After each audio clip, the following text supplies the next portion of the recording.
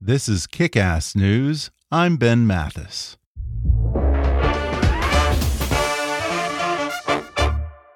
Human Rights Watch is an independent, nonprofit organization known for their accurate fact-finding, impartial reporting, and targeted advocacy. In partnership with local activists and human rights groups, they expose the truth in order to defend the rights of all and bring those responsible to justice. They rely on the support of informed, dedicated people, so visit hrw.org/kick to make a donation and support its vital work around the world. Your donation will be matched dollar for dollar until 2019. hrw.org/kick. And now, enjoy the podcast. So according to the president, Cohen is lying and also not lying. Somehow it's both. Yeah. And Trump is the only person whose explanations include every possible outcome, right? Yeah, it's like one of those choose-your-own-adventure books. He's like, if I didn't do it, go to page 3. But if I did, it was totally okay, go to page 5. And if you want to hear about my massive electoral college victory, turn to any page, folks, and I'll tell you about it. Hi, I'm Ben Mathis. Welcome to Kick-Ass News. That was Trevor Noah, host of The Daily Show, dissecting President Donald Trump's response to the recent Michael Cohen plea deal. Since taking over as host during the 2016 election, Trevor Noah has further cemented The Daily Show's reputation as the smartest and funniest political satire on television, with his wry wit and probing insights into the day's news. It's a remarkable rise for a man who grew up in apartheid South Africa and only came to America in 2011. But within a year of arriving in the U.S., the young comedian had made it onto The Tonight Show and then onto Letterman. Now, in addition to hosting The Daily Show, he's written a best-selling memoir that's being made into a feature film, and he's just released his 10th comedy special on Netflix called Trevor Noah, Son of Patricia. And today I'm delighted to welcome Trevor on the podcast, where he reveals why he had to hide from the public as a little boy, because his very existence was evidence of a crime under South Africa's strict racial laws, and how his mother managed to shield him from the worst of apartheid, often by making jokes. He talks about the power of humor to fight oppression, the power of language to break down social barriers, and why he believes that hateful words aren't nearly as important as addressing the hate itself. He discusses how the 2016 election changed and in some ways bolstered his own vision for The Daily Show, why the current president reminds him of certain African dictators, and how he deciphers what's news and what's nonsense in the age of Trump. Plus, he talks about his interview with President Barack Obama, whether he'd be down to give an equal time interview to Donald Trump, and the question that he'd most like to ask the 45th president. Coming up with The Daily Show's Trevor Noah in just a moment.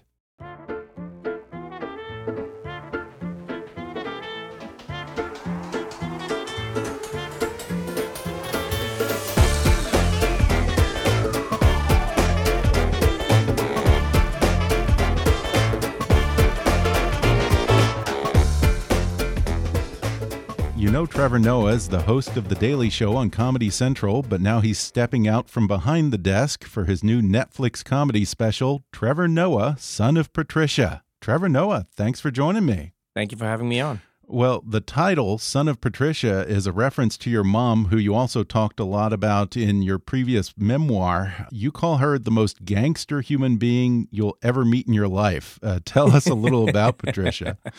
Well, my mom is one of those women who, forges her own path, raised me as a single mom, lived in a country where she was oppressed, not just because of her gender, but also because of her race. And she never let anybody stop her or stand in her way, And what was always fun about living with my mom and growing with her is that she's a wild, crazy person who is focused and driven at the same time, and is like the biggest reason that I am where I am today. So, what was really fun is, I guess, in life is growing and starting to realize that your parents who were crazy at some age, I think you become more and more like them, or you start to understand them the older you get. So that's the journey that I've been on with my mom. So that's why I refer to her the way I do. You talked a lot about her in your memoir, Born a Crime. For anyone who might not understand, talk about what that means to be born a crime. Well, I was born in apartheid South Africa. When I was born, It was illegal for people of different races to mingle. You weren't allowed to have sexual intercourse. You couldn't be married. You couldn't live in the same neighborhoods, the same houses. And my mother's a black woman, Xhosa woman from South Africa. My father's Swiss, a white man. And so they got together, my mom got pregnant, had me, and I was born a crime, so that like my mom couldn't say who my dad was on my birth certificate. She had to, hide who I was or where I was from, really. And so that was the beginning of our journey together. As a child, did you have any concept of apartheid and why you had to be discreet, stay indoors, and avoid attracting attention? No, none at all. None at all. That was I think a blessing that my mother bestowed upon me. I always think that parents have an amazing opportunity and responsibility to define the reality that their children live within. And you may be limited by what the world is around you, but as a parent, you can truly work to define the world your kids are in, or the way they perceive the world that they're in.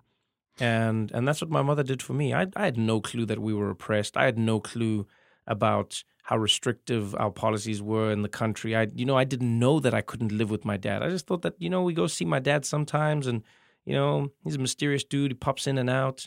And she made it seem normal and, it became our normal. And so I was lucky in that I never grew up thinking to myself that I was suffering, because I wasn't. It's all the more remarkable that she was able to shield you from that because, as I've heard you say before, apartheid was the best racism in the world. White South Africans in power really made a science out of racism. They institutionalized it and made it such an ingrained part of the fabric of society and daily life in South Africa to an extent that I don't even think slavery in America was able to match. Or maybe that's not a fair comparison, but I think you get what I'm trying to say. No, you're right. No, but you're right, though. I actually think, racism all over the world has always been, really effective but inefficiently applied a lot of the time. Apartheid was, as you say, a scientific approach, very thinking very methodically rather than scientifically, looking and saying, how do we best oppress people? Because you must remember, in South Africa, at the time, white people were, they still are the minority,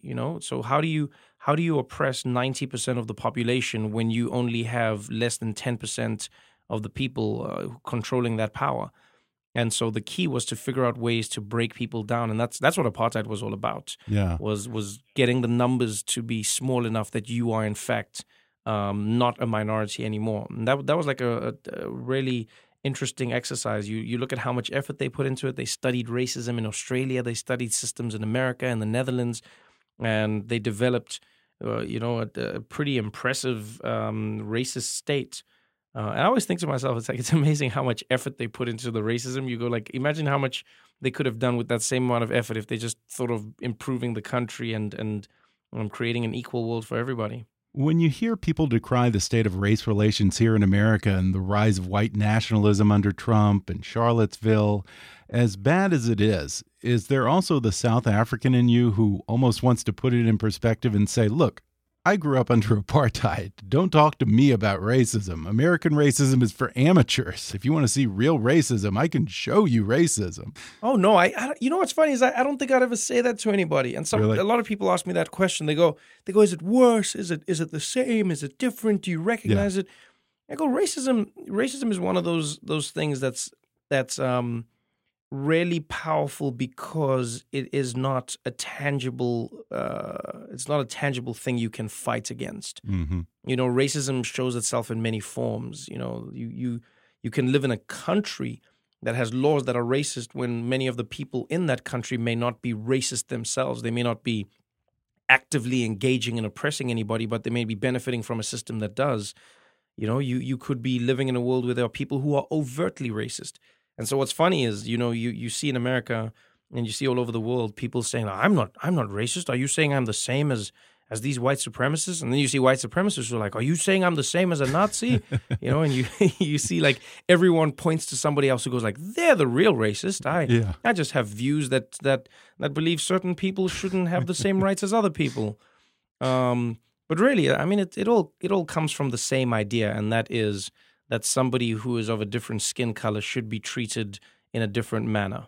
While we're on the subject of racism in South Africa, I want to ask you about these stories of black South Africans attacking and killing white farmers and taking their land. Some media outlets like Fox News were pushing this story pretty hard, and even President Trump gave it oxygen for a while. But I've also heard many reports that contradict this alarmism that white farmers are somehow being targeted. So it's a little hard to know what's true and what's not, and maybe it's somewhere in between. Certainly, it seems to have been overhyped and exaggerated. I'm assuming that this is something that you've been following. Right. What's your read on it? Well, I think it's an easy narrative to create, and it's the best misinformation is something that is built on enough fact to be plausible, and then enough fantasy to spread like wildfire. Mm-hmm. And that's a sad thing, because unfortunately, one thing about South Africa is that we do have a large crime problem. That's something most South Africans won't lie about. Most South Africans will agree on. And because you have a population that is predominantly black people are the majority in the country, then your numbers will say that most black people who are, or most criminals that are in prison will be black. But that's a population breakdown. What's interesting is how people have managed to frame it as if it is targeted, as if it's incidents that are specifically aimed, like there's some sort of genocide. Right. And the unfortunate truth is, it's a weird argument to say back, but it's basically that no, unfortunately, many people are being killed in South Africa. It doesn't matter what race they are, and we're a country born of violence. The violence, started a very long time ago. Many people grew up in it, and unfortunately, it's something that's become a fabric of the country, and that's something that we're trying to change. And also, like most effective lies and conspiracy theories, it plays upon real fears and real crises that have taken place in post-colonial Africa. Now, in South Africa, you might have these isolated incidents of violence against white farmers, but in Zimbabwe under Mugabe, you really did have a systematic effort from the very top to drive out white farmers and redistribute their land. And that history either gets conflated with or to some degree lends legitimacy, I think, in a lot of people's eyes to these alarmist reports about white farmers being targeted in South Africa. That's a lot of the time. It comes down to branding. It comes down to conversations. Right. It comes down to the way the news wants to portray an idea. Even recently when South Africa made news, when Donald Trump tweeted about us and, he said they're going to take the land from these white farmers. They're coming after them. The government says they're taking their land. I was like, no, but if you look at it, honestly, there are a few things you have to consider. One, take the land. What does that mean? Like most land in South Africa is owned by the state. It's leased out to individuals. So there are many people who are working land that is owned by the government, and they farm that land and they have leases. A lot of the land was taken away by the government, when it was an apartheid government. There are many black people who are still alive today who can remember and take you back to land that was theirs. And I think it's weird that we live in a world where reimbursing a person in their lifetime, especially for something that was stolen from them, seems like a ludicrous crime all of a sudden, So that's like just where you see like how you frame an idea is, imagine if I robbed somebody, I just ran into an alley and like robbed some old lady, and then they, the police caught me and they were like, hey, give the money back. And I was like, no, are you saying you're going to take money away from young black men? Is that what you're saying you're going to do? And it's like, man, you know where you got this from. You stole it. And so people have to be reimbursed. And the key is to find a way to do it in a manner where you don't punish people who maybe did not do something directly. Maybe they benefited from a government that gave them the land. But at the same time, you do have to correct the wrongs of the past. Mm-hmm. And I do want to actually talk about your career in comedy. Once again, so much goes back to your mother. You said that she was the first true comedian you ever saw. What is her sense of humor like? Oh, my mom has a very boisterous and at the same time dark sense of humor.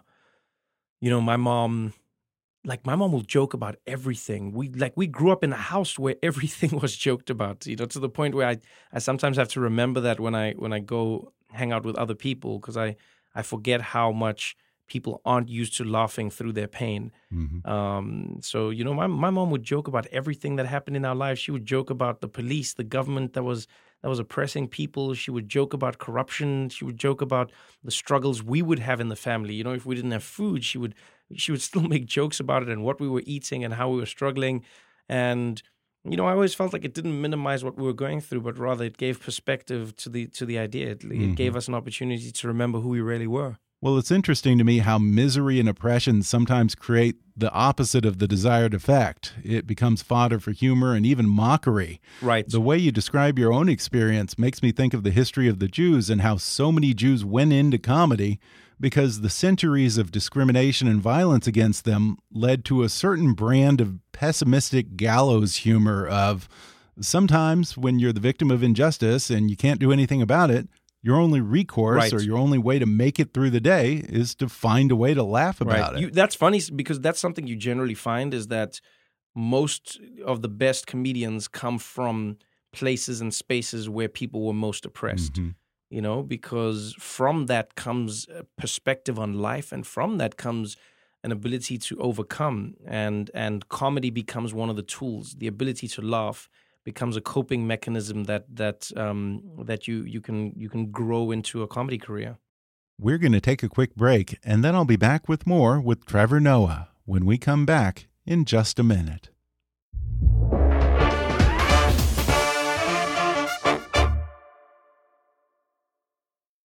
When you need an extra burst of energy but don't have time to wait in line, grab Espresso Monster. Espresso Monster is a premium blend of smooth espresso and cream, packaged in an 8.4-ounce can. It's just the right size and perfect for when you're on the go. Each can has 3 shots of espresso blended with European milk just the way the Italians do. At 150 to 160 milligrams of caffeine per can, it's sure to give you the energy you need to conquer the day.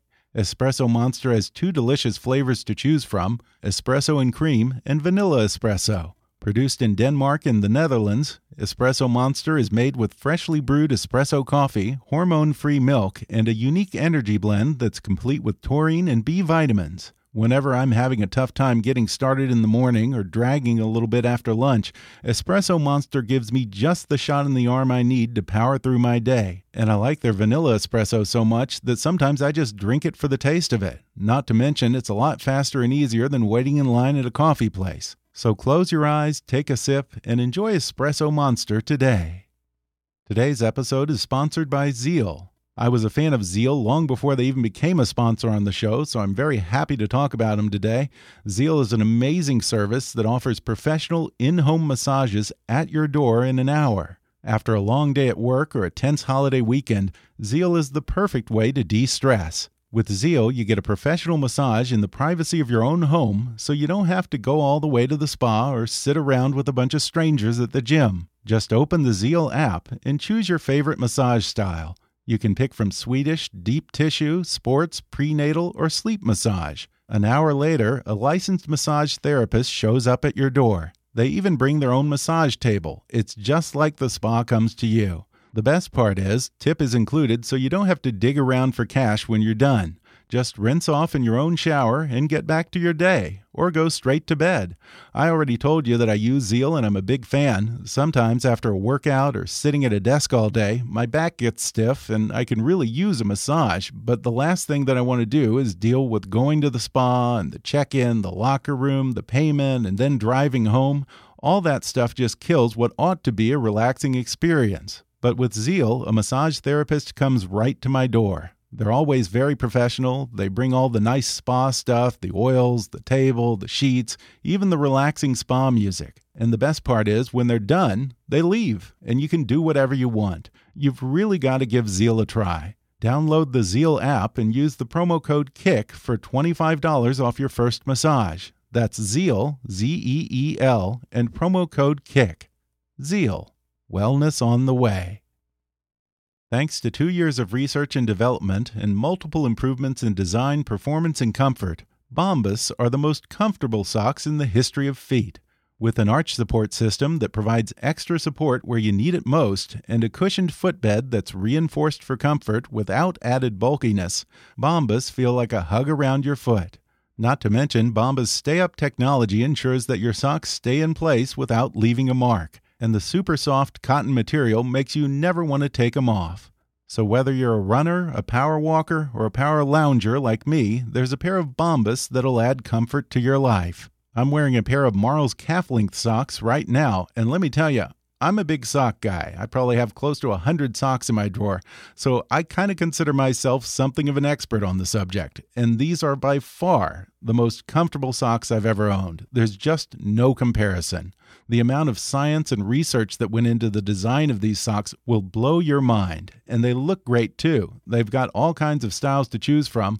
So I want you to go to bombas.com/kick and use the code KICK for 20% off your first order. That's Bombas, BOMBAS.com/kick, code KICK, and you'll get 20% off your first order. And now, back to the show. And I know that your mom also instilled in you this idea that language equals social mobility. And I think that you speak something like 7 or 8 languages. Oh, no, I wish. No, I speak 5. Oh, 5? Oh, only 5? Languages. Okay, still, that's 4 more than I speak fluently. Right.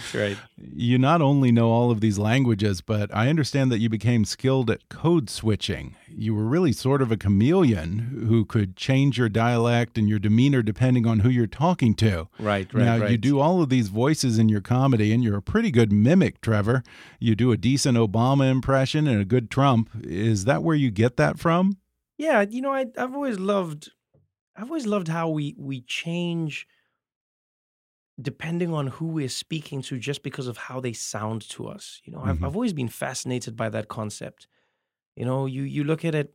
I mean, look at America, for instance, and how differently people will treat an immigrant or somebody who is undocumented or has overstayed their visa in America, just depending on how they sound. Yeah.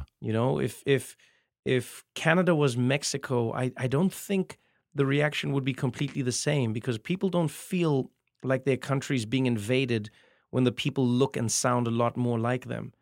And I've always been intrigued by that. When you travel and you speak to people, if you speak to them the way they sound, then they think that you're a lot more like them than not like them. Mm-hmm. And that's something that's always intrigued me. I find it funny that you can basically hack the human brain just by changing how you say your words, and all of a sudden you become an insider in a group. That's something that's always fascinated me, whether it's language or even accents. I'm intrigued by all this, Trevor, because I remember Peter Sellers used to say that he was only happy when he was being someone else. Without a character to play, he felt that he was just nothing and unworthy of attention, unworthy of love. And I can see how when a person is code switching and adapting to different audiences like that, it might be very easy to start to lose your grounding and your sense of self. Was that something that you ever worried about? That's funny, because in my head when you said that, I thought like all of a sudden I have a Southern accent and I've forgotten who I am. Okay, I guess that's a little absurd. No. But you know what's funny is I'm with you. I always think to myself, who I am is more a collection of my experiences and my values as a human being. Mm-hmm. 2 things that I think are always constantly shifting and hopefully growing. I'm not afraid of changing as a person. I'm not afraid of not being the person that I once was. I think I'm more concerned about never growing into the person that I should be. So for myself, I'm never stressed about that. I think if anything, learning to be like other people or learning what makes other people who they are can help you get a better understanding of yourself, because you may realize things about yourself that you could improve because of the other people that you associate with or meet, or you could find things about yourself that you enjoy and you didn't appreciate until you find somebody who had the opposite. And so that's what I enjoy about dabbling in languages and cultures and different countries, is that it gives me a sense of myself, because I get so many experiences that shape who I am as a person. And this gets to something that you talk about in your new special, which is the irony that language is so powerful, and yet depending on where you are or who you're speaking to, a word can have no power at all. For example, you talk about the N-word, which is so powerful here in the U.S. that we don't even say it. But where you come from, arguably the most racist country in the world, it has no power at all. Right. And that's what it's funny, because I always try and say to people, I say, let's try and focus on the structures of racism, as opposed to arguing about the smaller manifestations of those structures. Mm-hmm. You know, like I'd see people arguing all the time in America, and that they'd go, should black people be allowed to say the N-word? Why do black people say it? If you say the word, then it stays around. Why you should stop saying that word, and then it'll go away. and I'm like, well, if that were true, then there wouldn't be racism in South Africa, because we didn't have the N-word, and we still had the same racism. So it's not like there were people in South Africa running around like, I want to be racist, but I can't find the words. It's like the words don't restrict you. It's people will always find a word. What we have to fight is the actions that those words represent.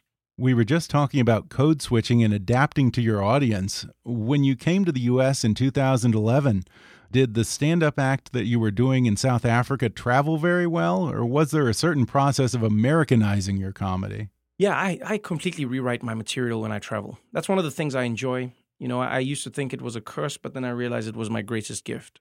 Every country I travel to in the world, every city I go to, I try and write my comedy to connect best with those people. Mm-hmm. And I think that was a byproduct of coming from a world where I had to be a chameleon. It came from the byproduct of it was coming from a country where we couldn't dictate, the entertainment of the world. I was always in awe of American comedians who could come to South Africa and literally just do American jokes, tell us about American comedians and American politicians, and tell us about American news, and we would laugh because we understood America. They could go and do the same thing in England. British comedians could come to us, etc. But as a South African comedian, I can't come to America and tell you jokes about our politicians. People don't know who that is. I can't tell you about our issues in the same way. I had to learn how to make what was important to me relate, and then I also had to find a way to,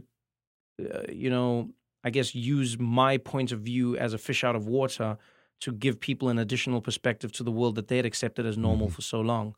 So, so that's what I've enjoyed. So, when I go to Denmark, for instance, I try and write 10 or 15 minutes of comedy just about Denmark. And it's comedy that'll only work in Denmark, and only Danish people will really appreciate it. I do the same thing in Australia. I do the same thing when I go to Dubai or Abu Dhabi. I do the same thing in South Africa and in America. Even from California to New York, I'll change up large parts of my set. And I enjoy that because, I think every place is individual. Everyone has a slightly different perspective, and it helps me, I think, empathize and connect with people's points of view while still maintaining mine, through the process. When you're touring the country, do you ever encounter people who approach you with this attitude of, well, who are you to come here to the U.S. and criticize our country and our leaders? Yeah, well, the thing is I don't ever encounter that in person, funny enough. Really? I know some people have an idea of me, and some people have actually watched my comedy or seen my show. And I think that's a lot of us in the world. Many of us have ideas of people or things, but we don't actually take the time to know them or actually do the research into what they stand for, who they are. Mm-hmm. I had one guy who came up to me at a comedy show one day, and he said, "Hey man, I'm a Trump supporter, and I hated you, and I saw stuff about you on Facebook, and I just ended up at the show, and I didn't think you'd be here." And he was like, "But after your sets," he's like, "I'm not gonna lie, I laughed, I had a great time, and I'm gonna try watch more of your show." And he was like, I said, "Well, I just want to know, out of interest, why did you hate me?" And he was like, "Well, because there were things I saw about you that were said online." And I was like, "But did you ever see me say things, or did you?" He's like, "No, I never took the time. I just saw like a headline here or there." And I realized because of the bubbles we live in as human beings, we often allow our points of view to be dictated to us by whatever sources we get our news or our information from. And so a lot of us we're fine living in a world of headlines and tweets and blurbs where we don't take the time to dig into the information for ourselves. So I've never experienced that in life, like in real life, where people say, "How can you come here?" I think people actually appreciate it. People go, "Hey, thank you for coming to Springfield, Missouri, and making jokes about Springfield, Missouri. You came here, you took the time to know who we were, you took the time to acknowledge us and our existence, and we actually appreciate that." You debuted as host of The Daily Show in the middle of the 2016 election. Did you have a certain idea of what you wanted the show to be under you? And did the election of Donald Trump change that plan? The greatest irony for me in life is that I had an idea of what I always wanted The Daily Show to be under my tenure. And I remember talking to Jon Stewart before, I took over, and I said to him, the biggest difference for me is I would love to make the show a little bit more global. I would like to bring in a bit more of a global perspective into the show. And John said, yeah, man, that would be great because it would be different. John had his focus, and I was like, I'll bring in mine. And I always thought to myself, I thought, well, if Hillary becomes president, it's going to be a relatively boring presidency. So then we get to focus on like international stories and what's happening in the rest of the world. And then Donald Trump won, and I thought, well, there goes my plan. And then, as fate would have it, he has brought more international news into America than I think any president ever could. I mean, Saudi Arabia is in American news, and people are looking at what's happening in Saudi Arabia. And now politicians are talking about the war in Yemen in a way that they haven't for a long time, thanks to Donald Trump. Khashoggi, I argue, wouldn't have been as big if it weren't for Donald Trump and what's going on right now. The way he responded to it, the way he handles issues, news that's happening all over the globe. I remember when Trump was fighting with the Australian Prime Minister on the phone. Now we were talking about Australia. When he insulted Theresa May and Brexit. Now we're talking about Britain. When he commented on South Africa and our politics. Now we get to talk about South Africa. So strangely enough, what I thought was going to be the thing that would impede us from speaking about everything happening in the globe and how it pertains to America ended up being the very vehicle that gave us access. I've heard you say that you know who Donald Trump is because you've seen that same type of person rise to power numerous times in post-colonial Africa. Right. I wonder if we didn't have, say, a strong constitution and things like separation of powers and freedom of speech here in the U.S., could you see Donald Trump becoming another, say, Robert Mugabe in Zimbabwe or Idi Amin? I definitely think so. I mean, to the extent that he would become a dictator, I don't know. But I think it's safe to say that he has many of those traits, and we've seen it. And I know some people think it's an alarmism, or it's like, well, for me, it's more just an observation. You go, this is a personality type. You look at him, he's someone who believes that he should be lauded above everything else. When judges rule against him, I mean, these are judges who are instated under Republican presidents, and then all of a sudden he'll call them so-called judges. When laws don't work in his favor, he calls them so-called laws. Mm-hmm. You see that, he would want to fire Robert Mueller. I mean, he's asked his White House counsel repeatedly how to do it. They're the only reason he's never acted is because they've said, hey, you could get impeached. So he's shown repeatedly that there are many laws and systems that he regards as being impediments to his ability to rule the way he wants to. And that's a testament to America's checks and balances, is that he can't just do what he wants. Mm-hmm. But I strongly believe if Donald Trump lived in a country where you didn't have those balances in place, I firmly think that he would be confidently the president, and then he would probably hand that presidency to Ivanka afterwards, and then he would find a way to call himself the prime minister or whatever, and he'd still be running the country, and America could be in a very different place. But right now, I think he's become more of a black light on America's democracy. Mm-hmm. He exposes all of the small things that people haven't paid attention to that nobody knew were real, and that's become one of the most intriguing parts of the Donald Trump presidency. Yeah, and I have to admit that when I heard Trump contradicting his own administration's climate change report, it did sort of remind me of Robert Mugabe saying there's no such thing as AIDS at a time when 20% of his country had HIV. Right, we had a similar thing in South Africa with our president right. Thabo Mbeki, Yeah. And so you can see in many ways like Donald Trump has that. I mean, this is a clear example of it. It's his administration. Now, we're not talking Republican, Democrat. We're not talking about outside forces or a deep state conspiracy. We're just talking about his people. His people who work for him have come out and said, yes, these climate change reports are in fact accurate. And he's going against it. And he's saying, look, I don't believe it. And the reason is because I'm too intelligent to believe this stuff. I have very high levels of intelligence, which is, I think, not the most succinct way to say that you're an intelligent person. Right. But I mean, each to their own, So yeah. It gives you a glimpse into who the man is. It is a strange era because there's just this daily barrage of bullshit and bizarreness from this White House, whether it's the tweets or the lies, just about stupid stuff, the misspellings, the weird optics of it all. For a comedian, it would seem that it's almost an embarrassment of riches, but it also makes it hard to tell what's a distraction from what's important. How do you navigate that? Well, I mean, I'm careful to think of things as distractions or not distractions, and I think of processing the news based on the impact that it'll have on people. So I always think to myself of in any story, it's always, are people affected or offended? And there are many things that may offend people, but there are a lot more things that will actually affect them. And you could be offended by something, and it may not actually affect you, but there are things that could do both. And so for us on the show, it's about finding and making sure that we're focusing on things that will affect you in your daily life. Getting rid of the Affordable Care Act. What will that do to people's health care? Looking at veteran affairs and how they at one point were saying they're not going to pay for tuition or for housing and give those grants that they had promised the troops. Those are things that actually affect people. Looking at policing decisions, looking at how Jeff Sessions was looking to implement certain laws, or how he was going to encourage policing or border. These are things that affect people. So what we try and do on the show is remember to strike a balance between the two. A lot of the time the offensive stuff is great to poke fun at. But what affects people is what we always try and keep an eye on. In your special, you talk about having interviewed President Obama and a moment when you made sort of a silly mistake and you were apologizing, saying, "I'm so foolish, I'm so stupid." He said, "You're not that bad. I've met Trump."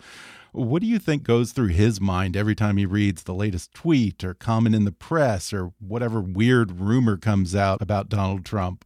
I don't think we need to. I don't even think we need to speculate. If you just watch Obama on the campaign trail, if you watch him in interviews right now, like he's told us what he thinks about what's going on with Donald Trump. He's genuinely perplexed. You can see, in his demeanor. I mean, he says it with his own words. He stands on stage and he says, "I don't understand how this man is the commander in chief. How this man who has no grasp on reality is still given so much power and is still supported by so many people."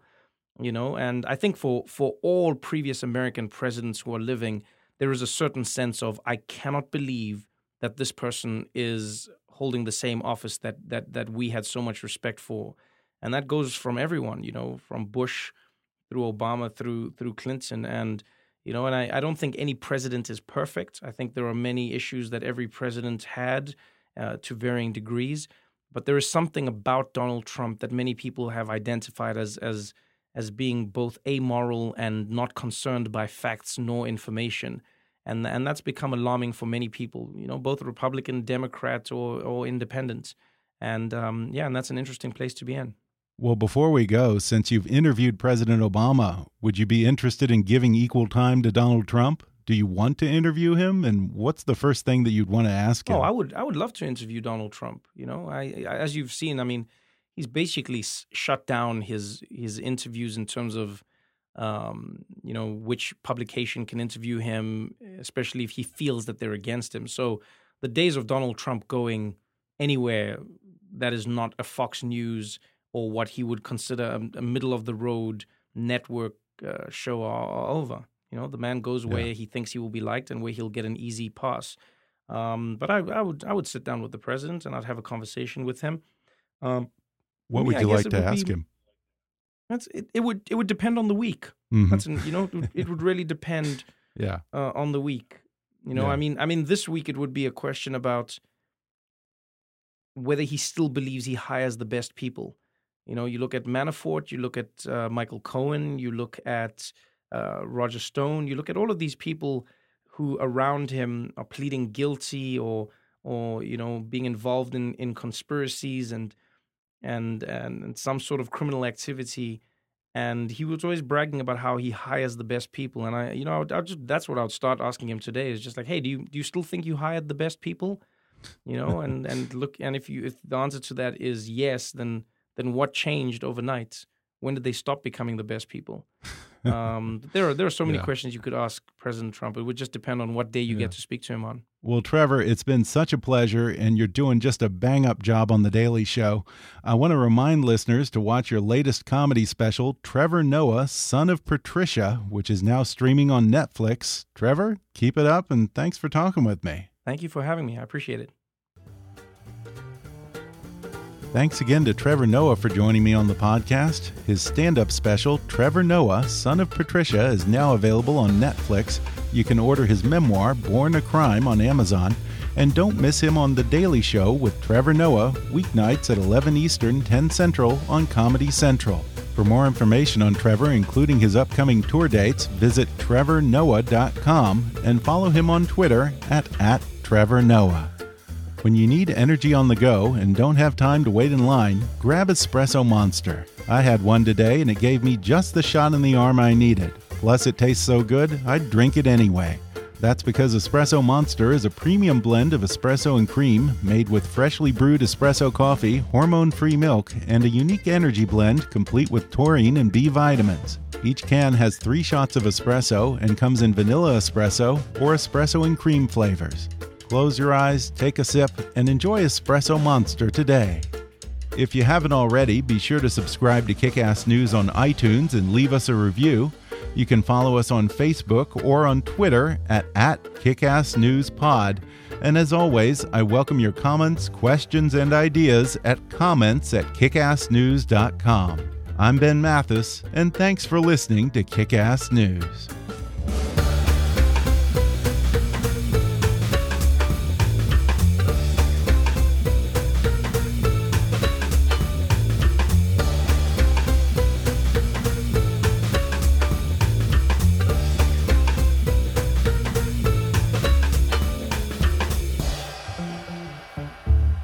Kick-Ass News is a trademark of Mathis Entertainment, Inc.